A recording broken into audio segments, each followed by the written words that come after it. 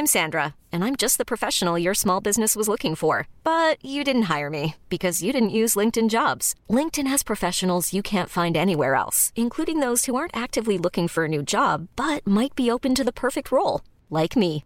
In a given month, over 70% of LinkedIn users don't visit other leading job sites. So if you're not looking on LinkedIn, you'll miss out on great candidates like Sandra. Start hiring professionals like a professional. Post your free job on linkedin.com/achieve today. There's never been a faster or easier way to start your weight loss journey than with PlushCare. PlushCare accepts most insurance plans and gives you online access to board-certified physicians who can prescribe FDA-approved weight loss medications like Wegovy and Zepbound for those who qualify. Take charge of your health and speak with a board-certified physician about a weight loss plan that's right for you. Get started today at plushcare.com/weight loss. That's plushcare.com/weight loss. plushcare.com/weight loss. Hey, it's Ryan Reynolds, and I'm here with Keith, co-star of my upcoming film, If, only in theaters May 17th. Do you want to tell people the big news?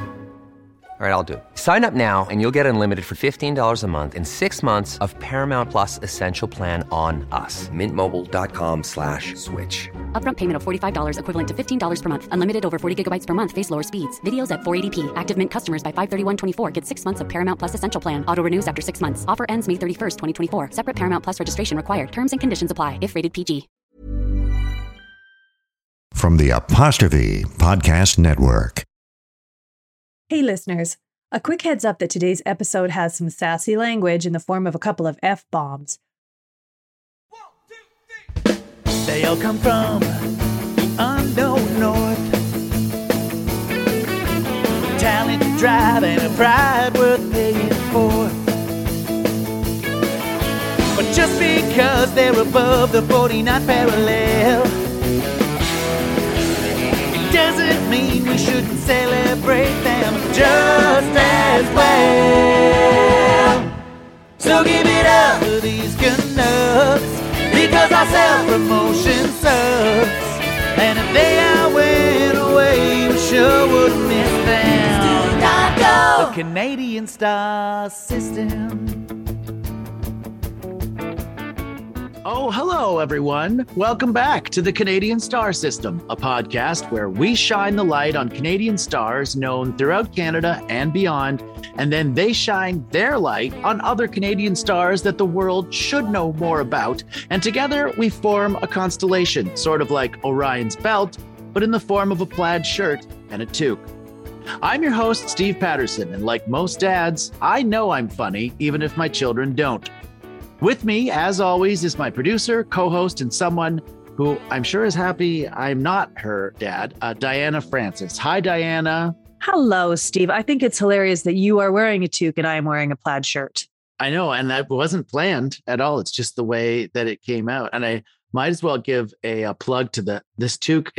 I'm gonna try to fool our guest today with it, because it's not really a word and it keeps fooling people, but it stands for the Hole in the Wall, which is a pub near my house. But people look at it and think I've screwed up terribly on a Wordle. I can't wait to get to our guest, but here's the question that I have for you today, Diana. You are a professional comedy writer. Yes, this is true. No, yes, that's not the question. Yes. I knew that you were already. Where on the hierarchy for you of professional comedy jokes would you say that puns fall? Where would you say they fall?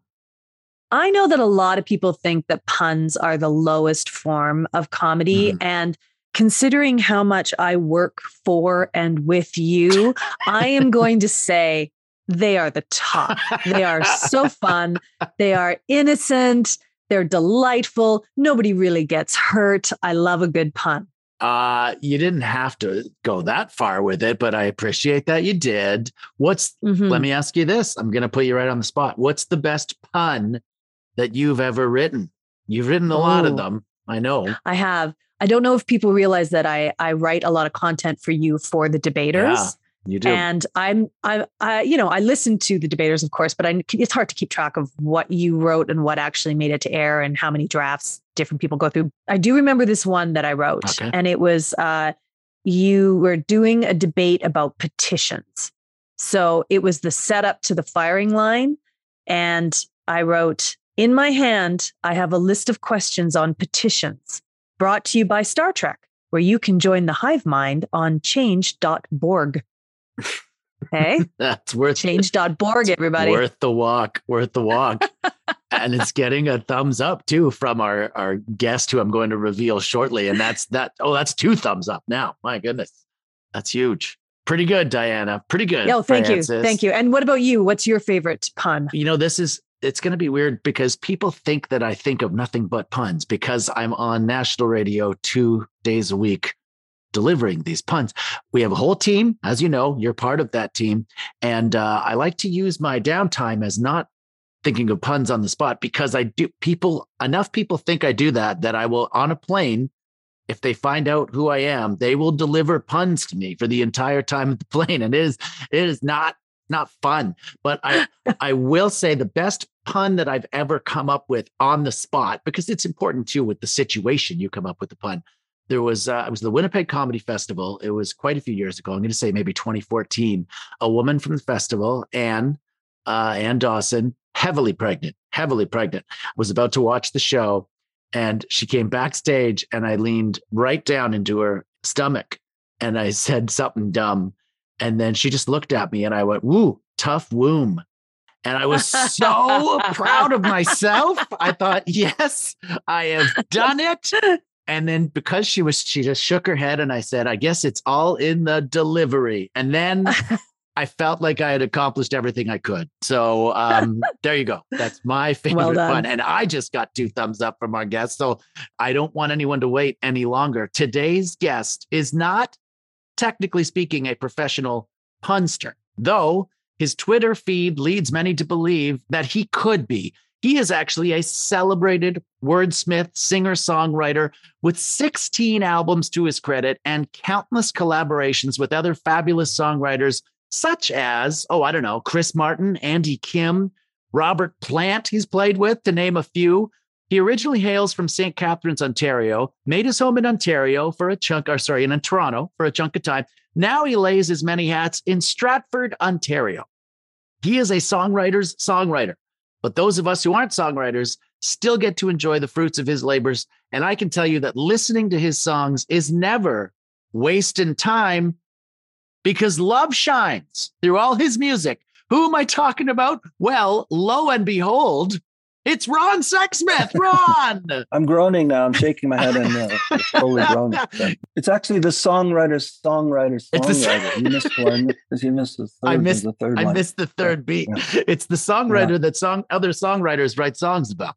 Thank you so much for joining us today. I can't wait to have this conversation with you because, and I'll get this out of the way quickly. I announced on social media that I would be talking to you. People are anxiously awaiting for this to be released. And the first thing everyone said from Twitter was, "Oh my God, it's going to be a pun battle for the ages," because you are on there all the time with your wordplay, making up puns like, and this is just a recent one.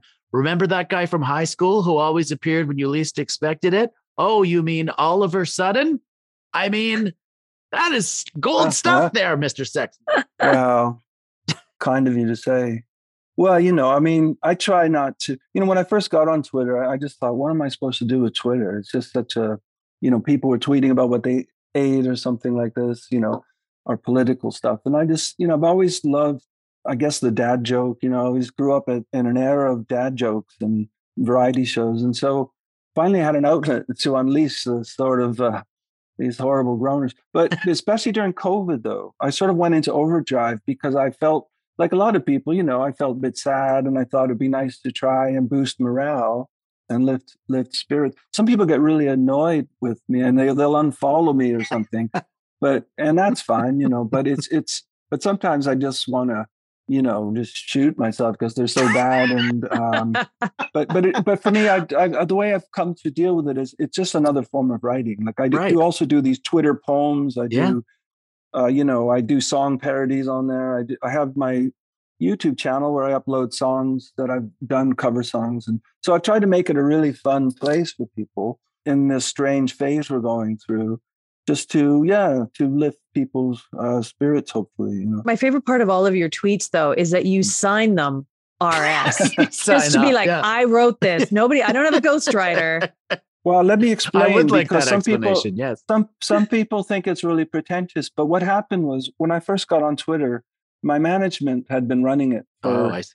a few years. So they had already had about 600 followers before I even knew about it. And in the beginning, they used to tweet a lot too, like promotional stuff, like Ron's coming to Vancouver or whatever.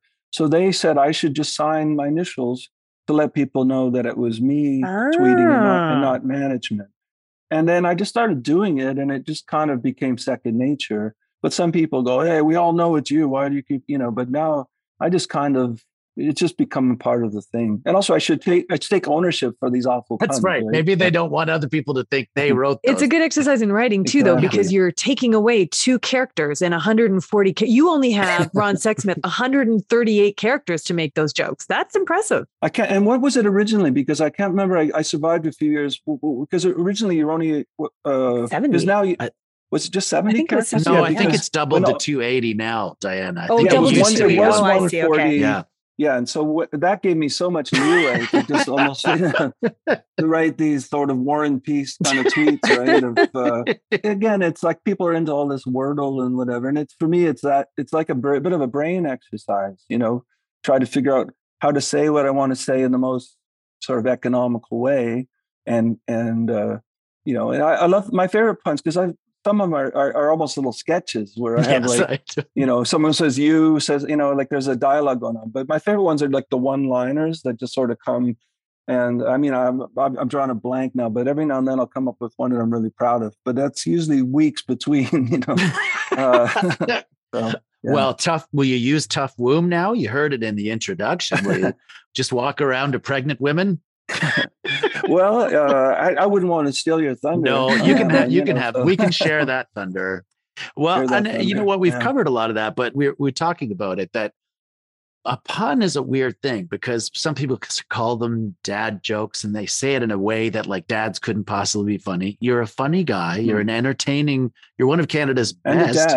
I know that you're a dad. Yeah, and people have to understand that not all dad jokes are bad jokes. And there are great dads out there that are great artists that just happen to be dads. So lay off the saying that puns aren't good, because a pun takes a lot to get to the point where it's so bad, it gets good again. And I think that you have actually mastered that on Twitter. Well, thank you. It's kind of you to say. I don't know if I deserve it, but yeah. You want to hear the very first pun I ever wrote? Yes. Of course we do, Ron. And then I'll get off the pun thing. But I was touring, I was opening a lot. In the beginning of my career, all I did was open for people. And so when you're an opening act, you tend to talk more than you would, So I was opening for Sarah McLachlan. I was pacing around backstage trying to think of what should I say. Now, Sarah's a vegetarian, So I thought of this pun that I was going to try out that night. I said, Sarah McLachlan, she's such a strict vegetarian. She won't even beef up security. And so I tried that out on that night and got a big response. And so ever since then, I thought, I got something going on here. And this was way before Twitter. Like this is like 1995, right? So anyway. You see? That's the last one. Well, and that's just to give the listeners what they want, because they're going to be like, are they going to go back and forth? There you go. We've fulfilled our contractual obligation on puns. Now let's dive into some meat here, because you have such an illustrious musical career. And when I say songwriter, I truly mean it. There are every songwriter worth their salt wants to or has worked with you or credits you as one of their favorites. I mean, how many people in the world would you say your name to Elvis Costello or Paul McCartney, and they would go, "Yeah, I like Ron Sexsmith's work." What does that feel like to be so respected in the industry? Well, in the beginning of my career, it still means a lot, but it really meant a lot in the beginning because I didn't really have much of a leg to stand on. I made this album. My debut came out in 95, and it came out, and the label hated the record. Always nice. It's a nice start. And this is what I'm talking about, Interscope Records in Los Angeles, and they didn't like the record. And I was feeling a bit, because I was trying to politely defend my record because I was proud of it, and they thought, well, no one's going to play it, no one's going to buy it. And kind of like You'll Be Sorry kind of thing. And they put it out. And the first year, it only came out in North America. And they were right. Nobody played it. Nobody. And then in December of 95 is when Elvis Costello held it up on the cover of a magazine in the UK and said it was his favorite record of that year. And that changed everything for me. And next thing you know, they're releasing it or reissuing it overseas, where I initially found my audience. And then all of a sudden, all these people I grew up listening to were saying nice things about me, like Elton John and McCartney. So at the time, it was kind of a bit of a vindication. And it gave me, this feeling like I wasn't crazy, right, for liking the record I made. And then, I made 3 more albums with Interscope, and eventually found the people there that, got what I was trying to do. But now it still means a lot. But at the time, I kind of shudder to think where I would be had he not have done that, Elvis. So great that he did that, because to have somebody of his magnitude to be able to, to hold up your record and shine the spot, it like that kind of altruistic move is exactly what we want to do with this podcast, of like somebody with a platform, uplifting somebody, who really needs it. It was so unexpected, and he took me on the road with him. And, and we're still friends. When in 2011, I made a record with Bob Rock that was kind of some people thought was a strange choice, because Bob was famous for Metallica and all this kind of stuff. And Elvis really wanted to hear it. And I was out in Vancouver, and we were both on the same bill of a Neil Young tribute concert. And so Elvis, we started listening to it at his house, and then we got in the car to take us to the venue. And when we got to the venue, there was still 3 more songs to go. So he asked the driver if he would drive around the block a few times until it was finished. And it was so sweet. And he really listened to it. And so he's been someone I've always been able to talk to and this and that. But again, I never expected, to meet any of those people or that they would know me. I mean, it's that Canadian humble nature coming out. But you have rabid fans around the world, wherever you go to perform. You said rabid fans. They're rabid. Yeah, they are rabid. You have you're big with wolves, and feral cats. Squirrels like me. Yes. You have, is that the wrong word? Avid fan? Avid. No, you're right. Rabid fan. Rabid fan. I mean, you've got such a following. It's such a distinct sound. And I'll be very honest with you. We've interviewed quite a few musicians, but I went down the Ron Sexsmith rabbit hole and have been down there. Rabbit hole? Rabbit hole. I went down a rabbit hole with Ron Sexsmith. That would be actually a pretty good play on words right there. Down the rabbit hole. It's like a Stephen King novel. Right? Yeah. We'll write a thriller about it. Yeah. But it's an entire world onto itself. The lyrics are so important to everything, and your voice is so effortless. It's like it brings you in, and I could listen to it and did for days on end. So I mean, I don't know where I want to go necessarily from here. We Tarantino these interviews up. So now we're gonna jump from the beginnings right to the most recent album, Hermitage. Is that how you say it? Hermitage. And I looked up the meaning. That's right. In the Oxford Canadian Dictionary, that's my source. That either means a hermit's dwelling or a French wine produced near Valence. So which is it, Ron? What are you going after with this? Well, I didn't know about the French village or whatever, but basically, it's where the hermit lives. And when I first moved to Stratford, I was feeling a bit disillusioned, and I thought, and this was before I even wrote the songs. And I was like, I remember telling my wife, like, I don't want to know anybody there. I don't want to meet anybody. I just want to be this weird old guy who lives in a house and nobody ever sees, like Peter Mansbridge, basically, And, so that was already a title in my mind, Hermitage, but even before I wrote the songs. So that was to quickly explain the cover of it, we have a big yard. I love the cover. And it's a picture of me with a feather boa mowing the lawn. Because I actually do cut the grass with a push mower. I don't like loud noises. So I don't have the gas thing or anything like this. So I was pushing. I like to hear the clippity thing going. And there were these people that walked by one day, and they said, some of us in town are calling your place, the Celebrity House. And unbeknownst to me, I was like, really, the Celebrity? And it just seems so bizarre because, I mean, Peter Mandris lives on he's a way bigger celebrity, and Colin Fior lives here. But anyway, so I read it when they said that I had this image in my head of like Elton John cutting his grass, wearing, and I sort of knew what my album cover was going to be.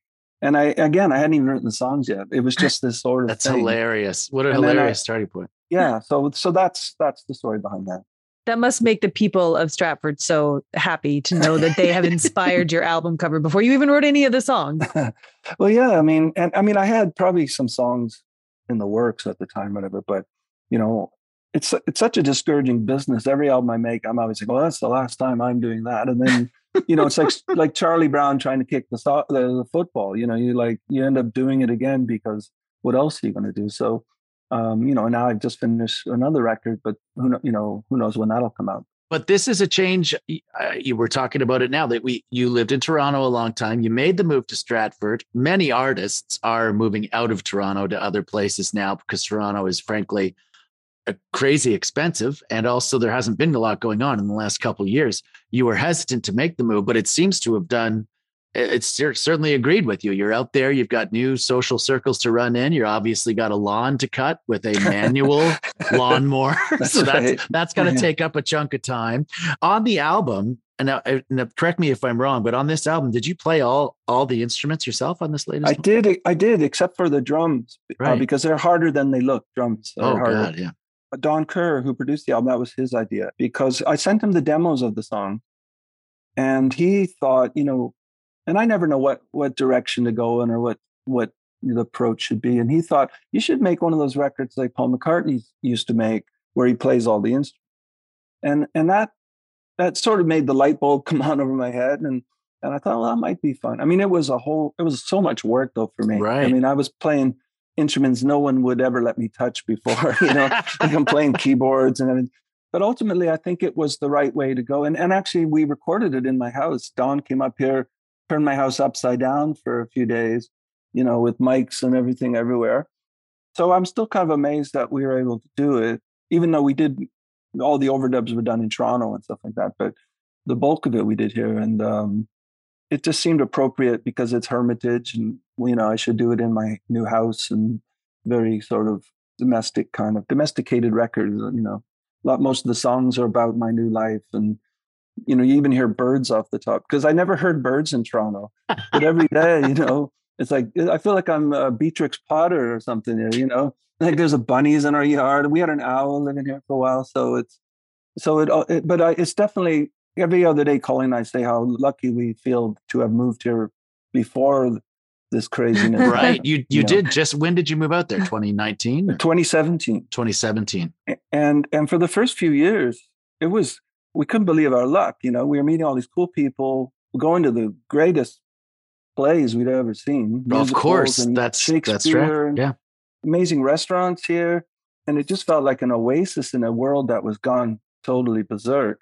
And even during COVID, it's been actually not that different, because at a certain point, remember, you're allowed to be with 10 people. And so we've just kind of kept the party train rolling through this whole thing. And we felt very lucky, and hopefully it'll get back to sort of normal again soon. I'm supposed to tour in March actually, so I don't know. We're still waiting to see if that's going to happen. Well, I hope you do get. I hope we all get back out there, but you in particular, because you are an outgoing hermit, from what I can tell so far, and I think that more people need to see you now. Stratford, I'm like a gregarious monk. You're a Oh, that's my favorite jazz musician, Gregarious Monk. He's a good one. Down the rabbit hole with Gregarious Monk. Do you feel like you're filling the void left in Stratford since Justin Bieber left? Or is he still there? Yeah, I started busking in his old spot in front of nobody threw me any money at all. But I don't know. But I used to be as cute as him once upon a time. But it's just sort of we both had the boy look, the hair and everything. But yeah, no. But there's definitely, you can't be in Stratford and not be aware of Bieber. Like he looms large, his presence. And apparently he comes back to this town quite a bit, although I've never seen him. But sometimes he'll go hang out at one of his old He goes straight to Peter Mansbridge's house. Not a lot of people know that, and he just talks about current events. Yeah, and he's there with Colm Feore and all these other people, and I'm sitting here just 5 minutes away. I would do anything to get a microphone into that party. Oh, to be a fly I think wall, I would be mostly Peter scolding him, I think. Now, but do you think, of course you've progressed, you've matured through your years. Do you feel like now you have a more positive outlook since the change to Stratford, even though the world has gone through what it's going through? Has your outlook improved? Because I think that when I listen to Hermitage and I listen to some of your older albums, I feel like there's still that soul, but there's always an optimism now that's coming through. Well, I think early on, I think my albums have gotten happier over time. I think I used just to hear the word melancholy, in my early records, and maybe, I don't know, I never really felt. I think sometimes my voice made songs sound sadder than I intended, at that, especially on my earlier records, and I never meant that. But even those albums, there were sort of funny songs and hopeful songs. But definitely since I had an album called Cobblestone Runway in 2002, I think there's been a definite progression of getting more hopeful and happier, which it goes right on to this new album that I've just finished. So, but I think definitely the Stratford has had a huge effect on my overall mental health or whatever. Well, that's I great. just feel a lot less anxiety. Toronto would think had become kind of a bad place for me. I felt I was going insane there towards the end. So I was really glad and I couldn't afford a house there anyway. So just to be able to move here, and I put my big boy pants on, and own a house, which was like, I never thought that would happen. So it's been just a win-win, really. I have a house here and I can't afford it. So if you see any for sale sites, let me know, because I'll bring the kids out to Stratford. And it's world-class theater when the festival is in season. Have you been going to more theater since you've been out there? Yeah, I mean, before COVID, we would go, not see every play, but almost every play. And it was so exciting to get dressed up and go to, especially if we got to go to an opening night of one of these things. And I was never disappointed. I was just always blown away by the dancing, the singing, and the acting. It just everything. And I've never been to a Broadway musical, but I have no doubt that it's just as good as any of the plays they're doing there. I mean, it just felt world class to me. And also, they've just built this brand new theater that no one's been able to use yet, which I can't wait till we can go in there. And it was designed by, I can't remember the name of the architect, but someone who lives in Toronto. But it's so beautiful to see on the river, this new structure. They got rid of the old lawn bowling club and put this new theater there, but it's, but hopefully they can still lawn bowl somewhere else, But anyway, I can't wait to be inside there and watch a play. And I can't wait for the Joni Mitchell song about they paved the lawn bowling club and put up a theater. Let's jump right ahead to something else that's happening right now. And as we talk about this, there will, it's still going to be a thing when, I hope it starts some sort of trend. Neil Young, who you're a big fan of, obviously, just recently gave the ultimatum to Spotify because it's either me or it's Joe Rogan on your format, because Joe Rogan's following, obviously there's a lot of spreading misinformation going on. Neil Young doesn't want to be part of that. And Spotify said, okay, if you want us to take your music off, we'll take your music off the format. So essentially they're choosing the Joe Rogan crowd over Neil Young. Can I get your thoughts on that? And do you think it's going to lead a movement? Well, I did notice on Twitter today, there was a cancel Spotify thing that was trending. Okay. I didn't see that. By whether it picks up steam, I don't know. But I just, you can always sort of count on Neil, right? To kind of come out and sort of do what's right. But obviously a lot of musicians, myself included, I should say, aren't really in the same financial position as him too. Right. I kind of need every revenue, even though Spotify, it's like, pennies or whatever for play. I think it's great that he's making a stand. But I don't think he was at all surprised, or anyone was surprised that they would pick Joe Rogan or choose Joe Rogan, because it is a business and it's a money thing. And Joe Rogan makes the money, apparently. I've never heard his show, but it's a bit disheartening, though, because you would think they might want to stand up. It's supposed to be a music site, right? That they might want to stand up for. But there are other sites. I mean, I really like Tidal, and I think there's another one. I don't know. I'm so not technical. I listen to vinyl in my back rack lounge here. So, and I don't even have a Spotify account, but I know that my music's on there. Right. And I'm happy that it's on there if people use that service and want to hear it. But it's just it's a very disappointing time in so many ways. But I when Neil first came out and took his stand, I just thought, well, that's, right on. That's really cool. But I don't think anyone was surprised, that or anyone thought that Spotify was going to drop Joe Rogan. Right. I'm interested to see how it plays out. And again, as we speak, it's playing out. It might be further down the road when this gets heard. But another thing that came up on Twitter is that Spotify has paid, Diana's very interested in this as the producer of this podcast. Mm-hmm. They've paid $30 million to the Harry, formerly known as Prince, I don't know what he's called now, and Meghan to do a podcast that hasn't had a single episode produced yet. And they've paid them $30 million. Now, I'm not a business genius, but I think you want an ROI of above zero on 30 million. So I think that Spotify is coming into the spotlight in a different way now. And, I honestly think, of course, Joe Rogan could just start his own thing. He's got a huge following, but I don't know that Spotify should be a part of that. It'll be interesting to see. Well, there was all that pressure on Facebook and Twitter to not have misinformation, right? There should be some kind of regulation. I don't know. But yeah, I mean, Rogan could have his own Rogify if he wanted to have his own, thing. And I don't know why he doesn't. But it's interesting. All these, I always wonder, well, like they must be making a ton of money, just like, Netflix. How much money are they making? It's like this. And musicians are always on the short end of the stick for these services. Even people like Bieber who sell a lot of records, mm-hmm. If he was doing that in the 70s, he'd be a bajillionaire, right? But with Spotify and all that, you could have a big number one song and get maybe $5,000 or something. Yeah.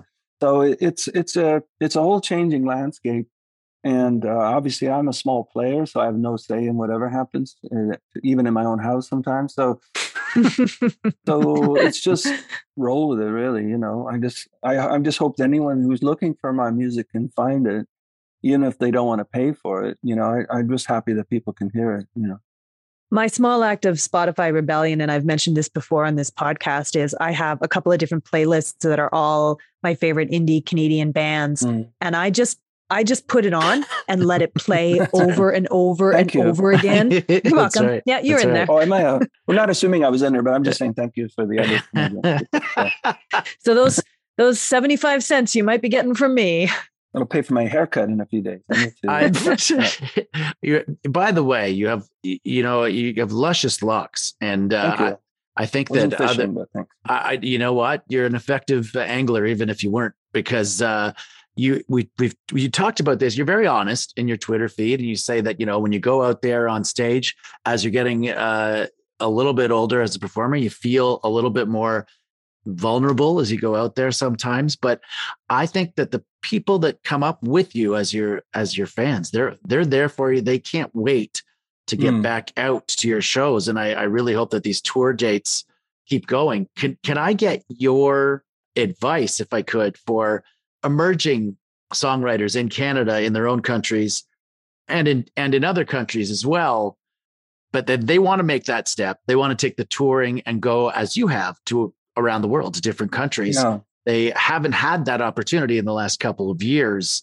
What advice do you have to give them to get into that world? Because it's going to be a tough world now of live touring when it opens back up and everyone wants to be out everywhere all the time as far as artists go.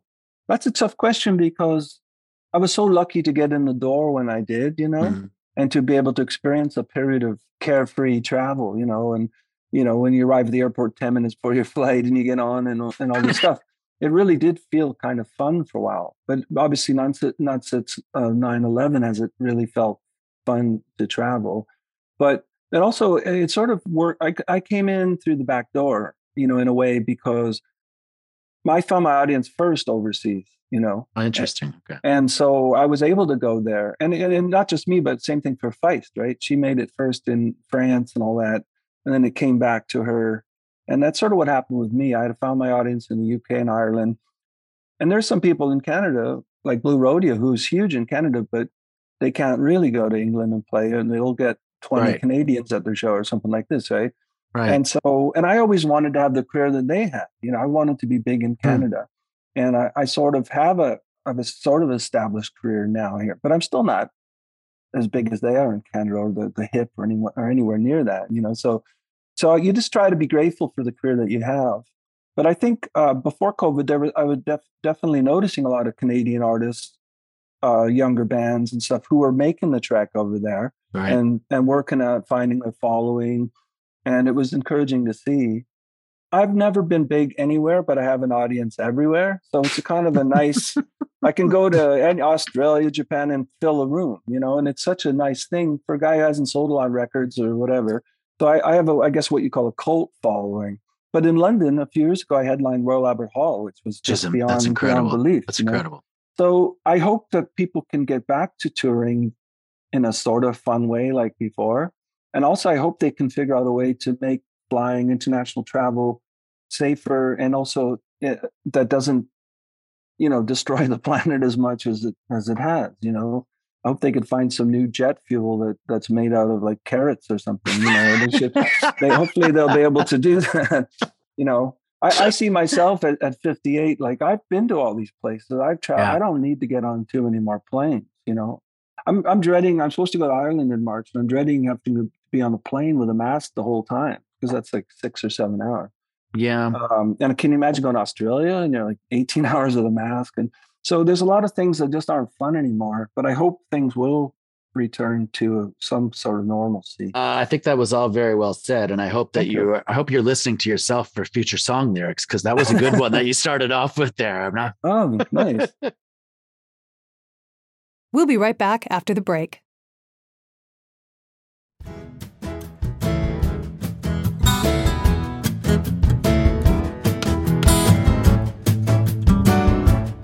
Hey, Steve. Oh, hey. Listen, are we doing one of those flashlight things this week? You mean mini spotlights? Yeah. That's what I said. Flashlight. Listen, I want to do one about the Winnipeg Comedy Festival that I just got back from performing. Oh, what a good idea, Steve. I like this. Now, you know, a comedy festival usually has a big spotlight of its own, but there's a reason why you want to do this, right? Here's my thing. The Winnipeg Comedy Festival does the best job of promoting Canadian comedy talent of any festival that takes place anywhere. There's a bigger one in Canada, but they tend to forget that they've cast some Canadians on there, whereas this one truly spotlights the Canadians, not just from Winnipeg, but from all across Canada. And they might bring in guests from other countries sometimes, which they do, and they're funny, but the spotlight is always on putting Canadian talent first. And it's the birthplace of a little show that I do called The Debaters. That's where it was born, at the Winnipeg Comedy Festival. And we just finished doing it for our 16th season. So obviously the things they do have a pretty good track record. I love this. Now tell me, you were just at the festival. Who were some up and coming comics that really blew your mind? The guy that was on the festival that I was hosting, called If It Makes You Happy, so it was about happiness, was a young comic named Ryan Williams from BC, who is, for my money, a Canadian Chris Farley that doesn't try to be Chris Farley. That's just how he is. He's a football player turned comic. He's hilarious. He's got an amazing energy. Brie Parsons did a debate for us. She's from Newfoundland. Newfoundlanders, as you know, they have the ability to be funny, all of them. Brie was particularly funny during her debate. And there's a young guy from Winnipeg named Matt Falk, who debated why Manitoba is so friendly. And he is one of the friendliest human beings I've ever met. It was just a nice, it's nice to know that comedy doesn't always have to be biting, make people so angry they want to slap you on stage. You know what I'm saying? Well, I will put links to all of those comedians' websites and socials in the show notes. So if you want to take up Steve's recommendation of checking out these awesome new comedians, go to the show notes. And the CBC Winnipeg Comedy Festival will be on CBC coming up soon. The galas come up on CBC. And the festival will happen next year, May 2nd to 7th, 2023. This is all great information. Winnipeg is a great town. Don't sleep on Winnipeg. It's right in the middle of Canada, you know. It's the gateway to the east. or the gateway to the west, depending on which direction you're heading. So next time, stop, and I would suggest it's during the Winnipeg Comedy Festival. All right. Good spotlight, Steve. Thanks. Mini spotlight. That's it. I'll write that down for next time.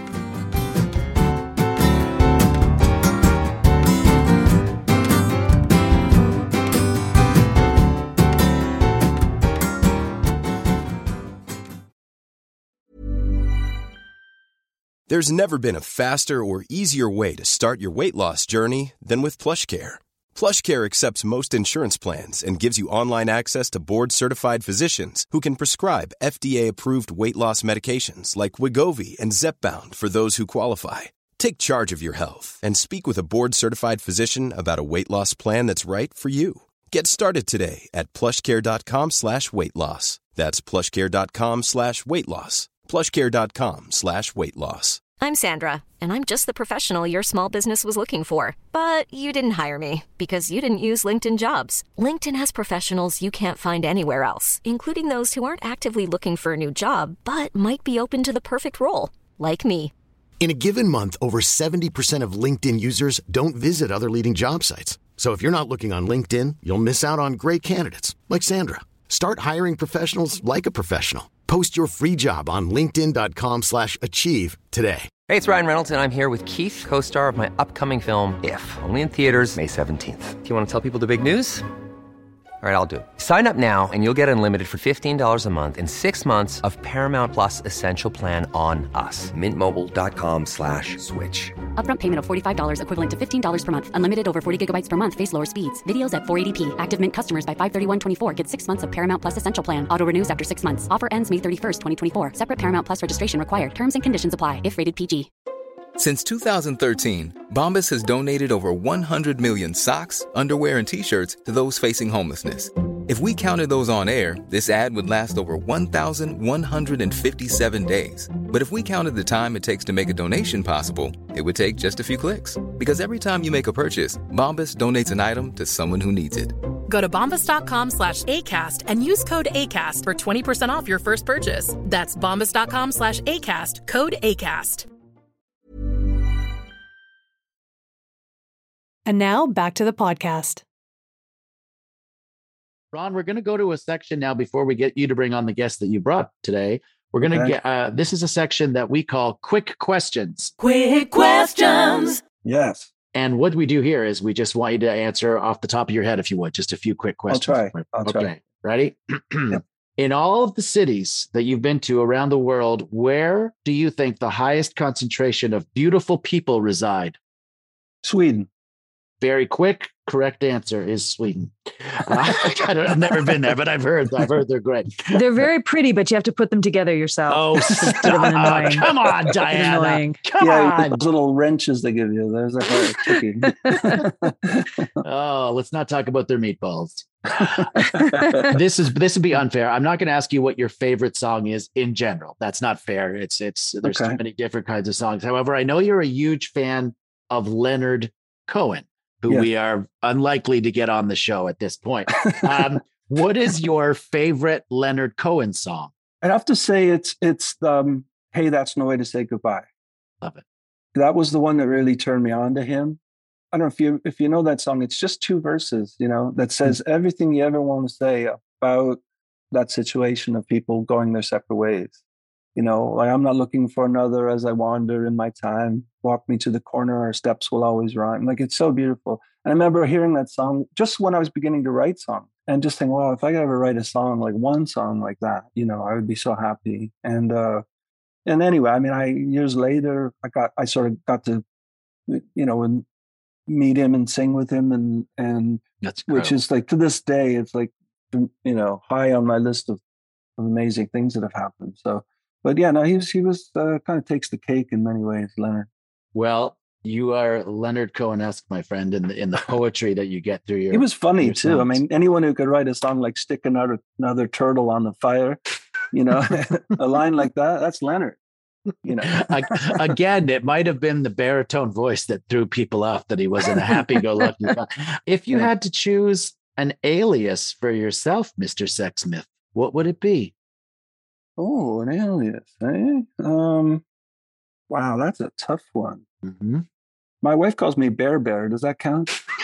I mean, it can. She's probably not going to call you that anymore after this. But no, I don't know. I probably, I'll get back to you with an alias that'll be super great and it'll blow your mind. But okay. I can't really think of one right now. No, I know. It's tough to put you on the spot. Yeah. So I'm just going to do it one more time. Of all of your lyrics in your prolific career, can you recall a favorite lyric of your own that you had an aha moment when the words came out? And I will give you an example of your lyrics from my perspective. Okay. In every nowhere town, there are somewhere dreams. Yeah. Well, when I wrote those lines, I was super excited because I don't even remember, that just sort of fell out of my head. I remember, but then for maybe a year and a half, that's all I had were those two lines. So I'd keep looking at it. You know, I was touring and I kept writing it down and not getting any further with it. And I actually, you know, so it was, but I knew it would be a song someday. I just didn't know where it was going, and finally was able to finish it. We used to go to Santa Fe a lot. My wife has some friends there and they let us stay in their guest house, you know. And so I finished that one and almost every other song on that record in Santa Fe, actually. But, you know, so that was definitely some lines that I was really inspired by. And again, I don't know where it comes from. It's just this weird thing, the channeling thing that happens. But one of the first times I wrote a lyric where I thought, hey, I seem like I know what I'm doing here. You know, was I had a song called Thinking Out Loud, and there's a bridge that I was always really proud of, and it goes, but it's hard to think with all the racket going on inside our heads, all this worrying getting us nowhere. Let's go somewhere instead, you know. And I remember writing that and feeling like, you know, and this was, I was writing for my second album after my first had come out, and there was all this pressure that to not be a fluke, you know, like to not be whatever, a flash in the pan. And ever since that first album came out, I realized, well, this is my job now. I don't want to put songs on my albums that I'm not proud of. I want to make sure all the words are right and the melodies are right, because it's the only thing really that's expected of me, you know, other than to try to be a nice person and stuff like that. So I try to be, you know, I just want to write the best Ron Sexsmith type songs I can on every album. Well, it shows, my friend, and you do it brilliantly. So thank you for indulging me with that. The last questions are just fill in the blanks, okay? Okay. Just off the top of your head. All right. The Canadian Star System is the greatest show on earth. Wow. Yeah. Greatest answer we've ever had. You're talking about the podcast. Yeah, I know, but clarity's sake. That's fine.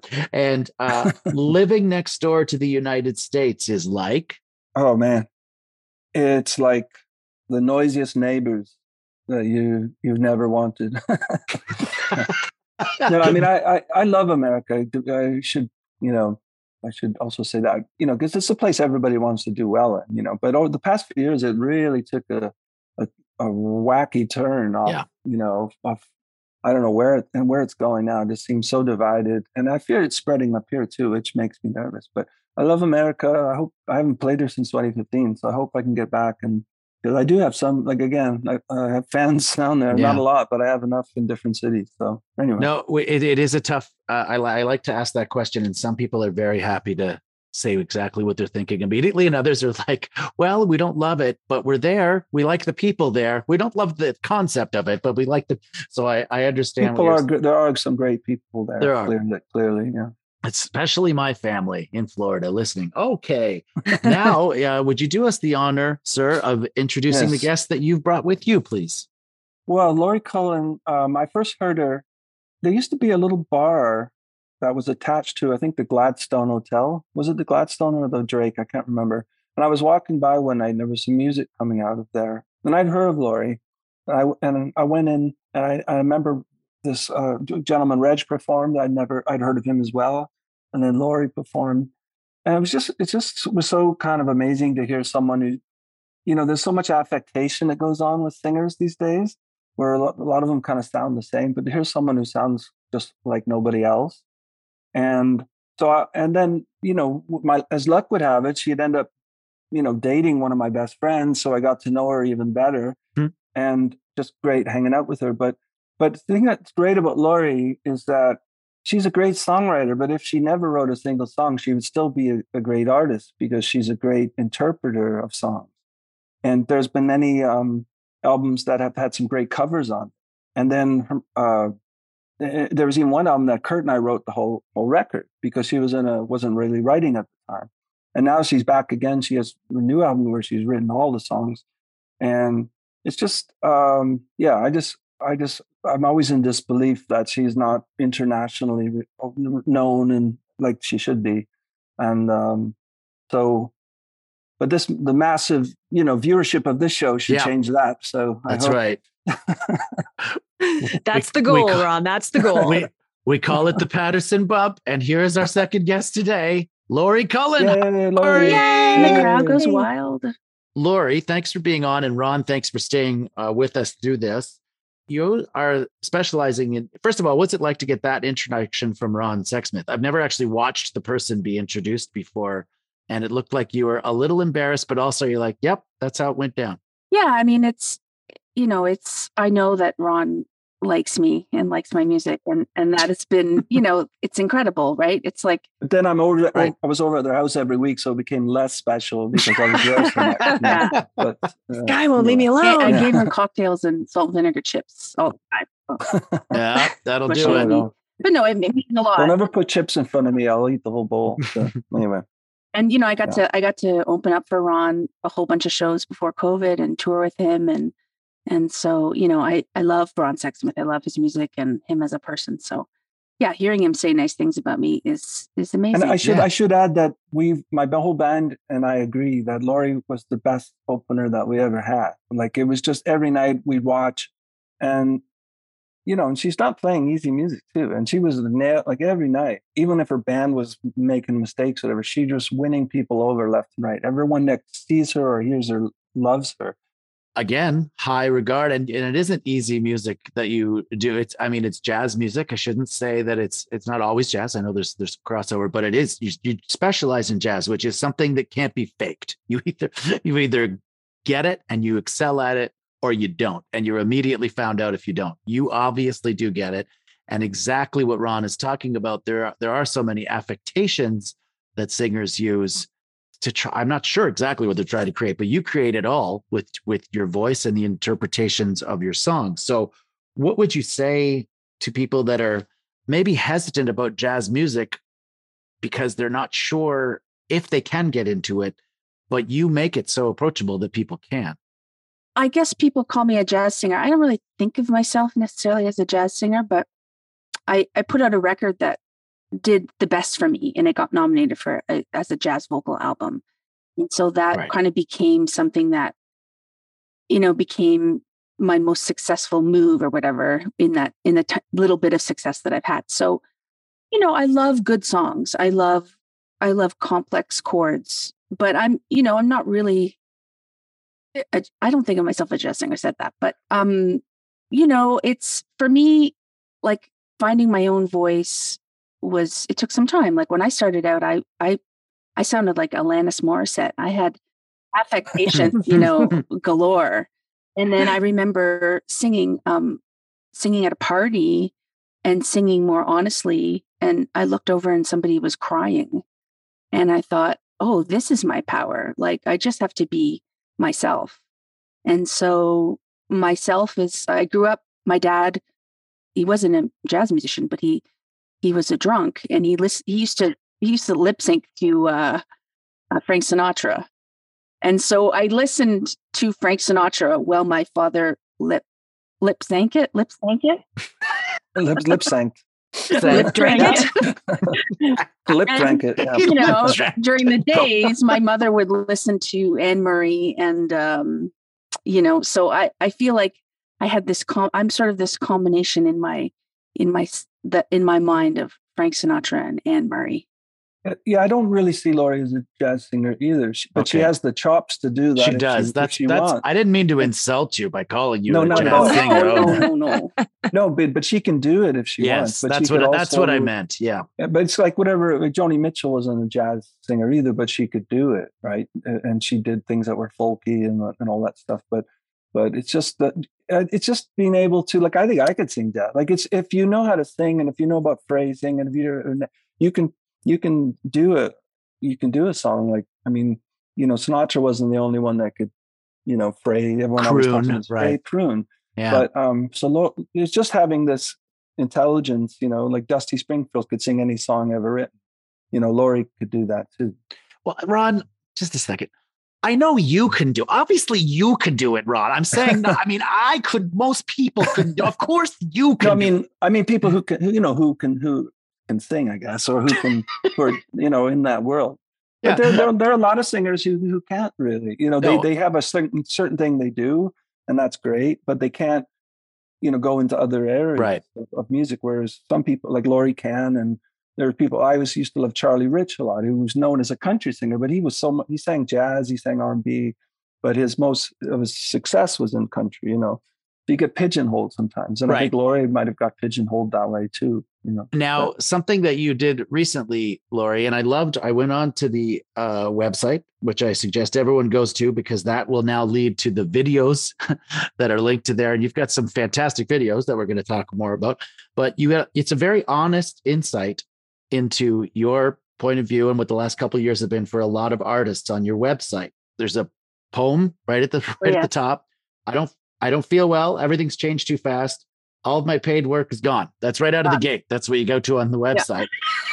But then you talk about the experience of working with your friend, the fantastic Ari Posner, on a rendition of Both Sides Now by Joni Mitchell.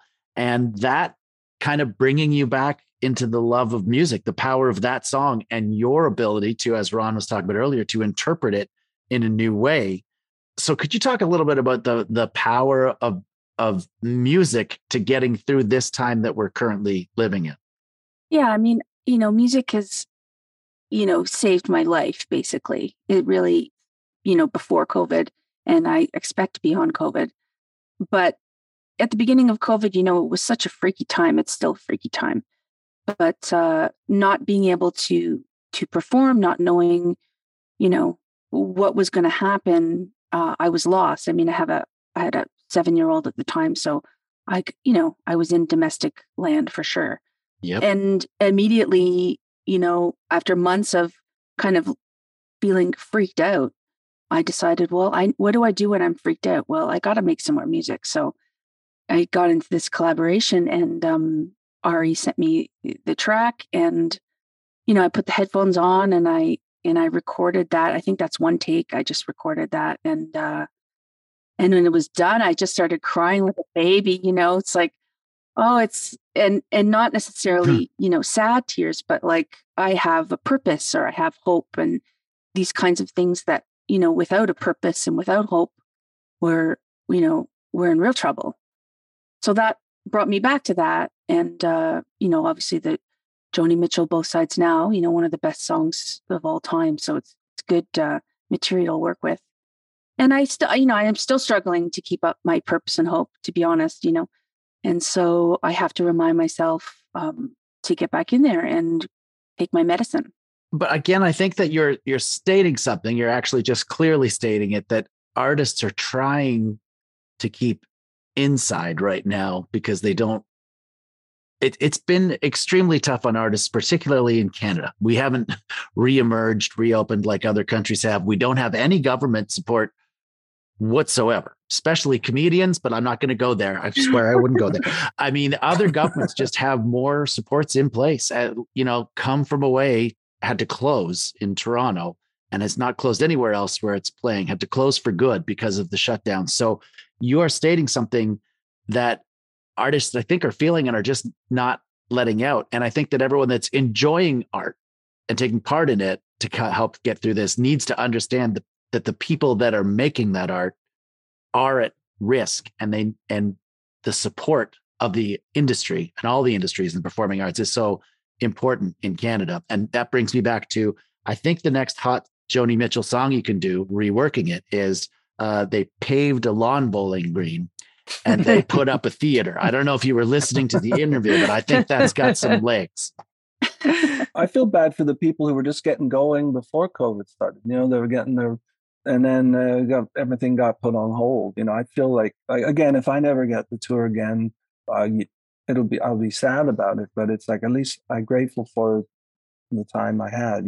But anyway, it is a really hard time, and it's just hard to keep positive. But it's hard to also be woe is me because it's happening to everyone. So, well, let's talk about the collaboration, shall we, between the two of you? It is the first of all, it's the best title of a project I've ever heard in my life. Sexsmith Swinghammer Songs. Now you're going to get a lot of listeners. You're going to get a niche market when you call something Sexsmith Swinghammer. You're going to get a lot of guests that come in wearing masks that aren't related to COVID. You know what I'm saying? But how did this come together? This collaboration, and will you be able to tour that in when the touring starts back up? Well, this is already a few years ago now, like when we did the record. And Kurt and I used to have a little group. We'd play shows as Sexshammer for a while. And better, the old Sexshammer. And we had been talking about doing something under that name. And at the time, Laurie wasn't really writing, and I can't remember whose idea it was, but we thought, hey, maybe we could write songs for her. But there was never any. We never knew if she would do them or not, or if she would want to do them. So, but we started writing these songs. Kurt wrote all the music, I wrote all the lyrics, and thankfully Laurie did, and they went and made this record that I really love. And that was the record that when we toured in 2017, that Laurie came on and she was playing songs, not just from that album, but a few from that record. Sure. And it's a really, really great record. I mean, I personally prefer hearing Laurie do her own songs than the songs that we tried to write. But it was a nice challenge for me to try to write songs that for a woman to sing, and for that was hopefully that she could get behind. Laurie, what was your perspective? Was this part of a contractual obligation, or did you enjoy any part of it? I mean, that's basically how it went. I had my son was really young at the time, and I was in one of those phases of searching for my purpose, and they came up with this idea, and I was a bit nervous that I would be able to get inside the songs, but it worked out. And actually, can you imagine if she said no? I hate these songs, and then we're like, oh my god, what are we going to do? Anyway, sorry. Well, just recently, this album came up in conversation because I have some friends who are swingers, so they. You mean jazz? No, jazz, but they do like jazz music, and and they were getting ready for one of their parties. So the parties they have, they have dinner, and they all hang out, and they know what's coming. They have, dessert. Pun intended. Dessert is pun intended. Okay, Diana, grow up. And then they maybe have live music, and then there's a lot of preparation that goes on before. And so when the host was prepping for the night, he decided to put this record on. And so then at 11 o'clock, everybody goes upstairs, and then he puts a playlist on. But I guess somehow it switched over to this record, and it started playing in the swingy part of the night. And so, and I suppose you have to hear, but the lyric of this song is like, then there were three, the two of us, and baby make three. And this whole song about having a child. And it's not really songs, it's not a song to fuck to. It really is. So everybody just kind of stopped what they were doing. Like, where's the soul? Where's the R&B? Well, I didn't know you knew swingers. Where have I been? Anyway, they're new friends. Wow. So they told you this. They told you this story secondhand. You weren't definitely at the party. Secondhand, 100% secondhand. It was me. It was in another country. We were in another country. Hey, look, these days a gig is a gig, man. Like if they're hiring live performers and they've got the money for it, I say take the gig, Laurie. If you've got the chance to do it in person. I mean, it's a weird place to do stand-up, but what music would you play at a swinger party? Like, great question, Ron. Let's get it on. I guess I don't know. Oh yeah, just let's get it on repeat. Yeah, kung fu fighting, maybe. I don't know. Now, Laurie, you've got some new music that you've been working on as well. Can you tell us a little bit about that? Just before the vid, I had actually finished a record, and I have the vinyl in my house and the CDs and everything's pressed and ready to go. And so I've been kind of like, bringing it up and trying to launch it and getting it ready. And then something happens and it just never feels like the right time to release something and, so that it will just disappear, which it may anyway. So I've got it ready and I'm just making some music videos now. And it's fantastic, by the way, I should add. It's fantastic. Ron's the only person who's heard it. Yeah. Well, I trust his opinion. So. This is my question to you, because you sent me the song Go Climb. And how would you feel? This would be a first on our podcast, because often playing music is a bit tricky with rights and all of that. But because this hasn't been released yet. Yeah, let's let them hear it. Can we? Sure. Can we actually do a premiere? You can give us an exclusive. Oh, that is awesome. Right? Great. Okay. Well, this is going to be fun.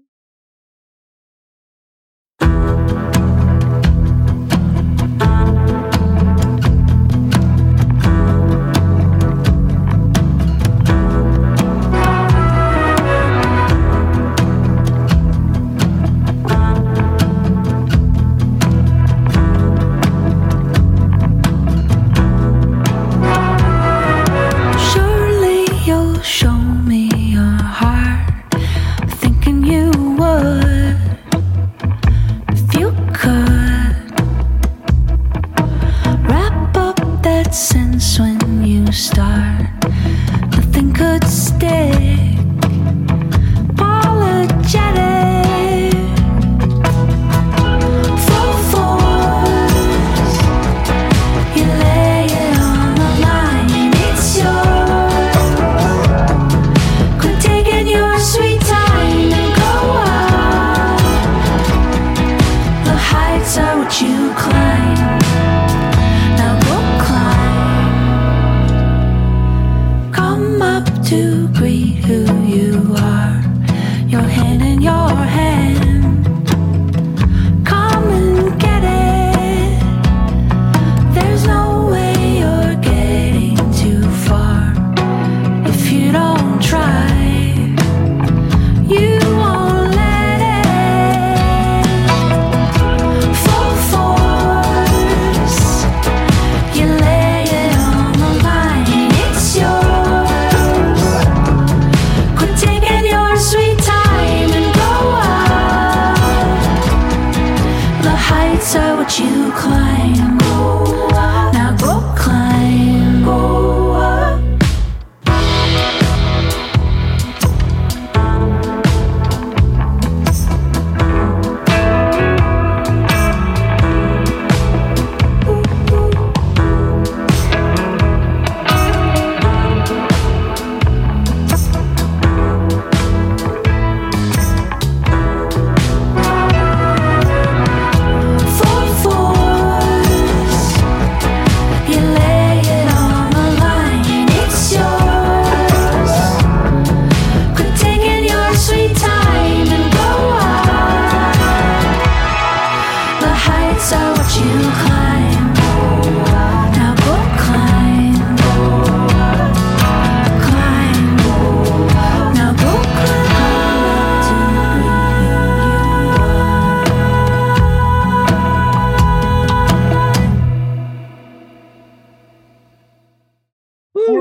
Yes. Little jazz music.